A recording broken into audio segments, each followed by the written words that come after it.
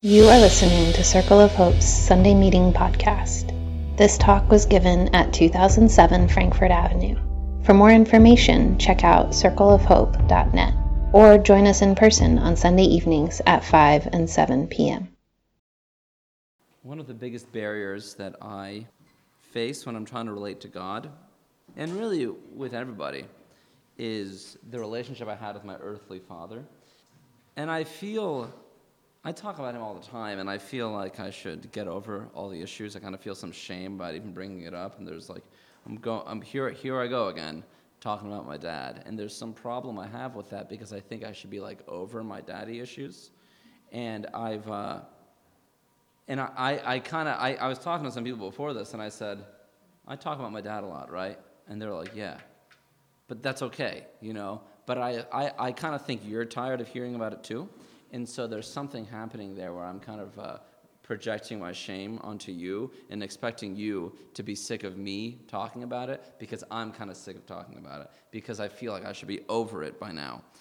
So the shame I feel and still having these problems, so to speak, or this wound, if you will, and still thinking about him as if I should stop thinking about my dad, getting it out there and giving it some light is good. So I hope that, so there's some self-service in that sense, but also I hope that you can also share the things you need to share as well. So maybe there's something that certainly I'm benefiting from by telling you, but maybe there's something for you too.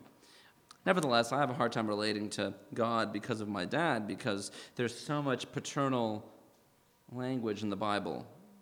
And we're going to read a Bible passage later that has tons of it. So when I read it again, it brought up a lot for me.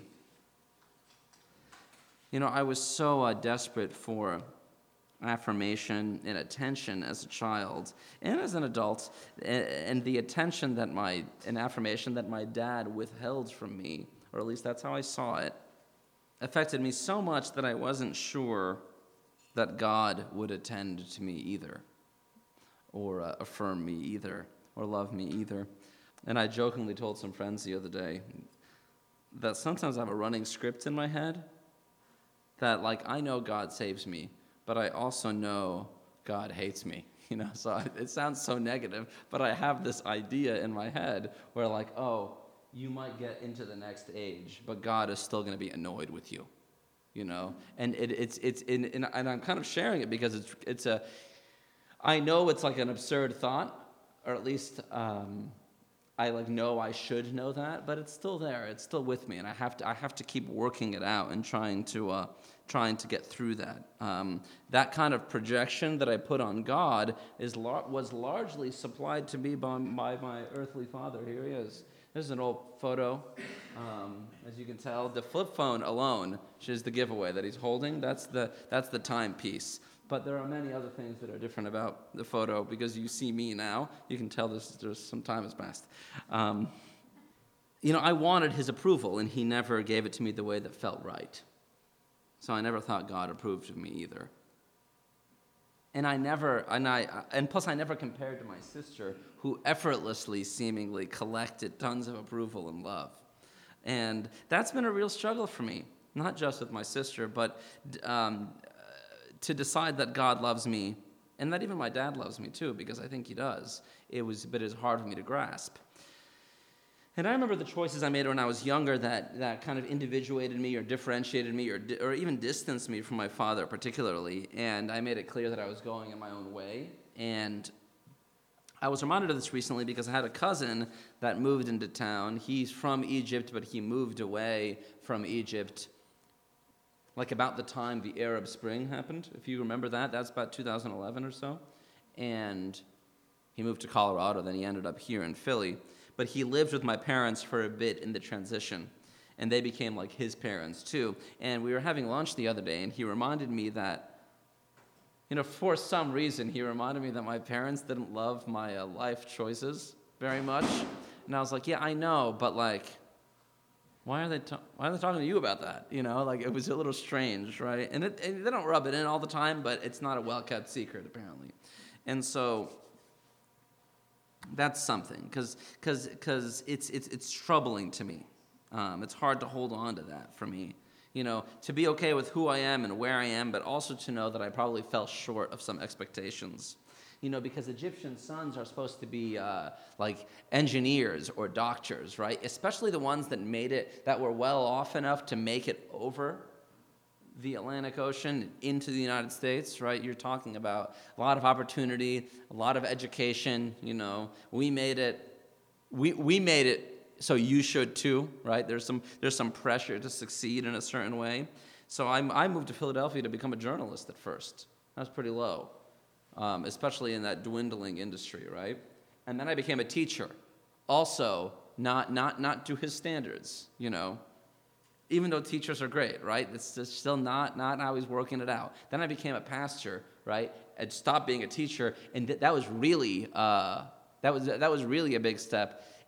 Not because they don't have faith, but because they don't honor the position the same way, right? There's something to that was disappointing to him that he definitely told me. And those things maybe aren't impressive to him. And you know what? I feel okay about who I am and where I am and what I'm doing.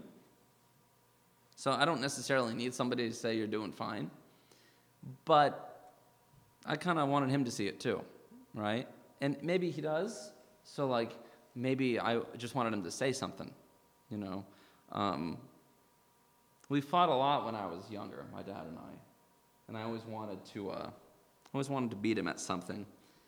And I've been telling this story for a while, so you might have heard it before, but I keep revisiting it and changing it according to the occasion. So when you retell a story, sometimes you fit it to your time and place. By the way, that's it. When you're reading the Bible, that's a good thing to keep in mind, that the stories are being fit for a time and place, and that's okay. So we got a Super Nintendo, and my dad and I used to play this game when we were younger. Somebody remarked about the likeness, about who that goalie looks like at the 5 that I didn't. Someone said it looked like Trump for some reason. I didn't realize that until after. So if that's distracting you, or maybe now I'm further distracting you. We used to play this game, and at first I was way better than him at it. Then he started crushing me. Every time he beat me, I'd cry. I had a real emotional reaction. And so he never let me win. He always won. And then he said, you should use the automated goaltender. And then we should play the And then he'd still beat me even after I didn't even have to control the goaltender. And that made me cry more, right? There was a sense of defeat that was really personal for me. And I really wanted to win. And then in 2001, when my favorite basketball team, the 76ers, played his favorite basketball team, the Lakers, we had to watch the game on separate TVs because there was too much hostility between us to watch the game together. Because Dad liked the Lakers, and it wasn't because of Shaq and Kobe at the time, but because when he emigrated from Egypt, you can just pick whatever team you want. And he came in the 80s, and it was Showtime, and the Magic Johnson, Kareem Abdul-Jabbar, really great team. So maybe I'd pick them too. I think if he came today, he would pick the Sixers over the Lakers. I believe that, and somehow that means something to me. So he was watching the game. We were both experiencing it together, and I remember it was game 1 of that series. And everyone thought it was in LA, and everyone thought the Sixers were going to lose. But we won that game. We went on to lose the following 4, but that win was like the great. It's not my achievement, but it felt like mine. It was the greatest achievement of my sports spectating at that point. This was before the 2008 World Series and Super Bowl 52, and before all the championships the Sixers, the Eagles, and the Phillies are going to win in the next decade. I think we'll win like 10. So I'm hopeful. But this moment when Allen Iverson, pound for pound greatest of all time, stepped over Tyronn Lue, this little shrimp that we didn't like. We were very negative about him for some reason. It felt like I'm stepping over Dad now. Something's happening. And I called him that night to rub it in more. And I remember we watched, this is dating it, giving you the specific time period, we watched Leno that night, and it recorded earlier in the day, he made fun of the Sixers fans for rooting for their team because we would so badly get crushed. But then I watched it live, and I'm like, no, we won. And then Stuart Scott, rest in peace, the ESPN broadcaster, interviewed Allen Iverson, and AI said something like, a lot of people have lost bets tonight. And then they fist bumped, and I felt like I was right with them. And it was actually very personally affirming to me when they won in relationship to my father particularly. So you can see how emotionally wrapped up I get in these things. And the Sixers lost the next game, the following game, and we couldn't watch the game together, so we watched us separately. And when they lost during Game 4, probably, I cried at halftime because I knew this series is over. We can't win this game, and it's done. And it really felt like Dad crushed me. And my dad and I ended up kind of watching separate TVs for about the rest of our time together in the house before I moved away. We had emotional distance. We had tension. We didn't really know how to express it. We never talked about it. We talked about it through other things. So like through political differences or religious differences or whatever. And it's amazing. I wanted to beat my dad so that he would affirm me, not just conquer him. And that's kind of a counterintuitive thing to do. But it's what I did. And I have the running thought in my mind that maybe if I honored the patriarch more, like a good Egyptian boy should have, I would have gotten more of what I needed. And maybe I should have, I don't know. But what I know now is that time is long past. So I rebelled against Dad in many ways, in my career choice and where we decided to live, in my favorite basketball team, in my faith, my politics even. In those differences, I dishonored the patriarch. And so I suffered a loss. I subsequently suffered a loss of honor and collected some shame through that and kind of felt bad about myself. That's why when I read a passage like what we're about to read, it's really challenging for me because my relationship with my dad colors how I read it, colors how I relate. It influences a lot. And so growing in consciousness of that helps me not just read the Bible, but relate to others and relate to God. So before we get to it, let me just give you some brief context of where we are. It's John chapter 5. Chapter 1, the Word of God. Jesus creates the world and dwells with us. In chapter 2, he turns water into wine and flips some tables at the temple, kind of reordering how things work. In chapter 3, he meets Nicodemus and converts him. And then chapter 4, the woman at the well, and converts her. And now he's done some work on the Sabbath, thereby violating it. And he's getting into a conflict with the ruling authority, the ruling class, who think he's acting like God because he's equating himself with God. And Jesus now says he is God, which is really problematic, not just for theological reasons, but also for political reasons. In his declaration that he's God, he's taking power away from the ruling class, which will end up getting him killed. So let's read this passage.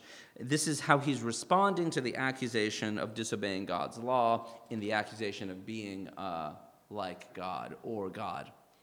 Someone out loud read this. It's 2 slides, and then we'll talk about it for a sec. Jesus responded to the Jewish leaders, "I assure you that the Son can't do anything by himself except what he sees the Father doing. Whatever the Father does, the Son does likewise. The Father loves the Son and shows him everything that he does. He will show him greater works than these, so that he will marvel. As the Father raises the dead and gives life, so too does the Son give life to whomever he wishes. The Father doesn't judge anyone, but he has given all judgment to the Son, so that everyone will honor the Son just as they honor the Father. Whoever doesn't honor the Son doesn't honor the Father who sent him. I assure you that whoever hears my word and believes in the one who sent me has eternal life, and won't come under judgment, but has passed from death into life." There's another passage. Someone else or Jessica, keep going. I assure you that the time is coming, and is here, when the dead will hear the voice of God's Son, and those who will hear it will live. Just as the Father has life in himself, so he has granted the Son to have life in himself. He gives the Son authority to judge because he is the human one. Don't be surprised by this, because the time is coming when all who are in their graves will hear his voice. Those who did good things will come out into the resurrection of life, and those who did wicked things into the resurrection of judgment. I can't do anything by myself. Whatever I hear, I judge, and my judgment is just. I don't seek my own will, but the will of the one who sent me. Thanks, Jess and Charles. The passage is interesting, particularly because Jesus is making a really bold claim about who he is in God, the Father, as he calls him, but also how he submits to the Father and does everything in service to the Father.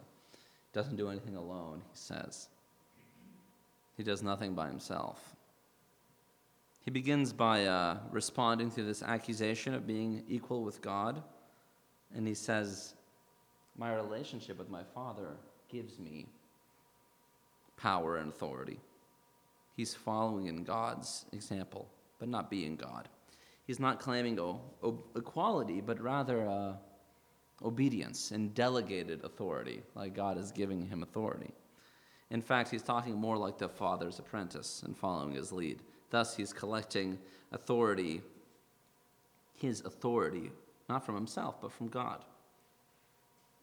Jesus is using divine characteristics to defend himself, to describe himself. He gives life. He's free to judge.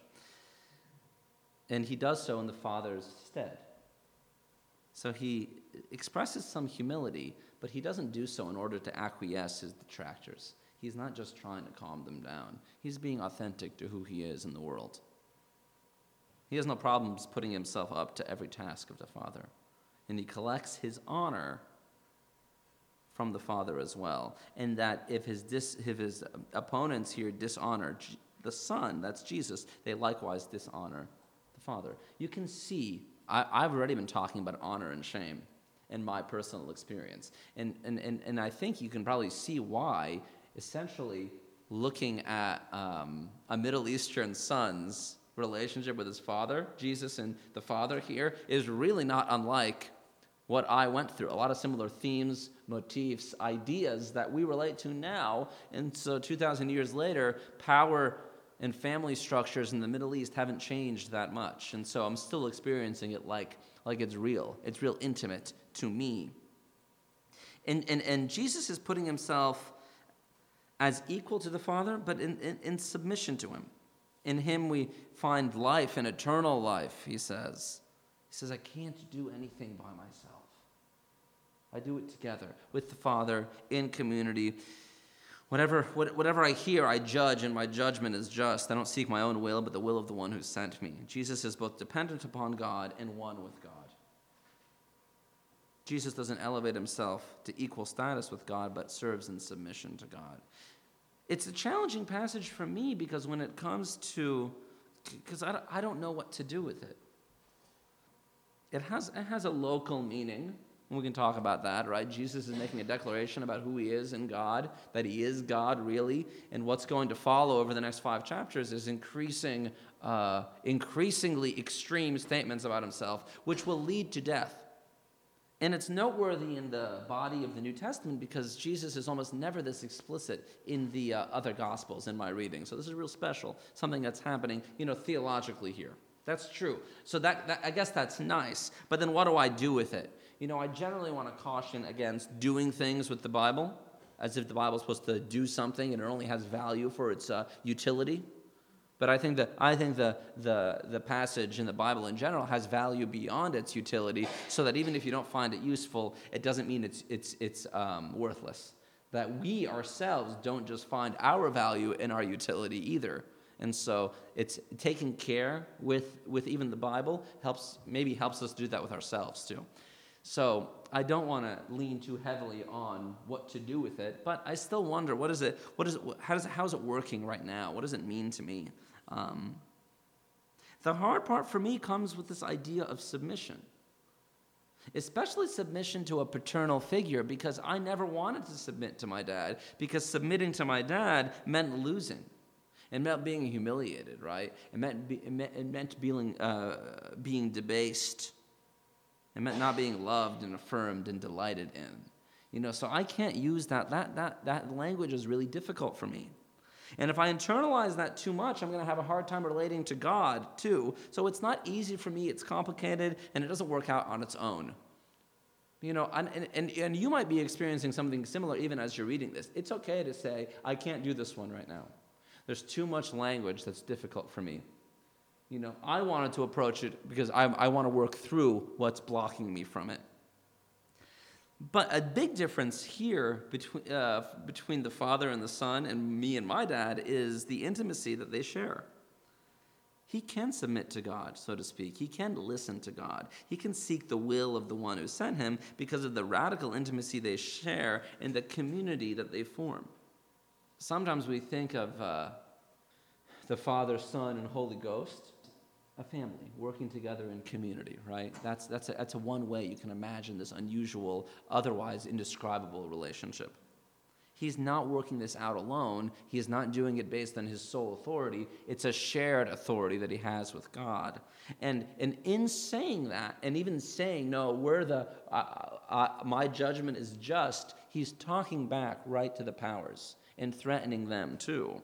And so I guess that's the difference between Jesus and me, or at least one difference between Jesus and me, is he's reassured of his oneness with God because of their intimacy. And to be honest, I really didn't have that growing up with my dad. I was never reassured the way that I thought I needed to be. But that doesn't mean I can't have it with God. It doesn't mean I can't have it with you all. It doesn't mean I can't have it with my dad again. So a key to my relationship with my father is centered on this. When I was a kid, I needed approval from dad. Mainly because he was bigger and smarter than me, had a lot of authority over me, and I was a boy, right? And I think little boys and little people in general, children, need love and approval from their parents. So I don't think anything was wrong with me wanting that. As parents, we represent a lot to our kids. So it's a reminder to me as a dad now. But these days, it's much better for me to see my dad not as who he was and who I was, but as who he is.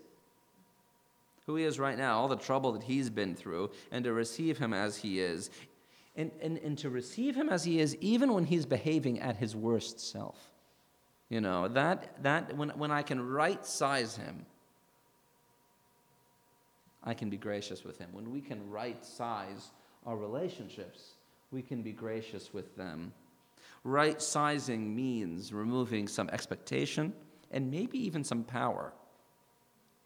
Power over us, notably. It's true my dad had tons of influence over me when I was a kid. But the truth is, today he doesn't, and that's okay. And the void he left in me doesn't need to be crippling. I can see it, I can acknowledge it, I don't need to forget about it, and I can be okay with who I am now and where I am now.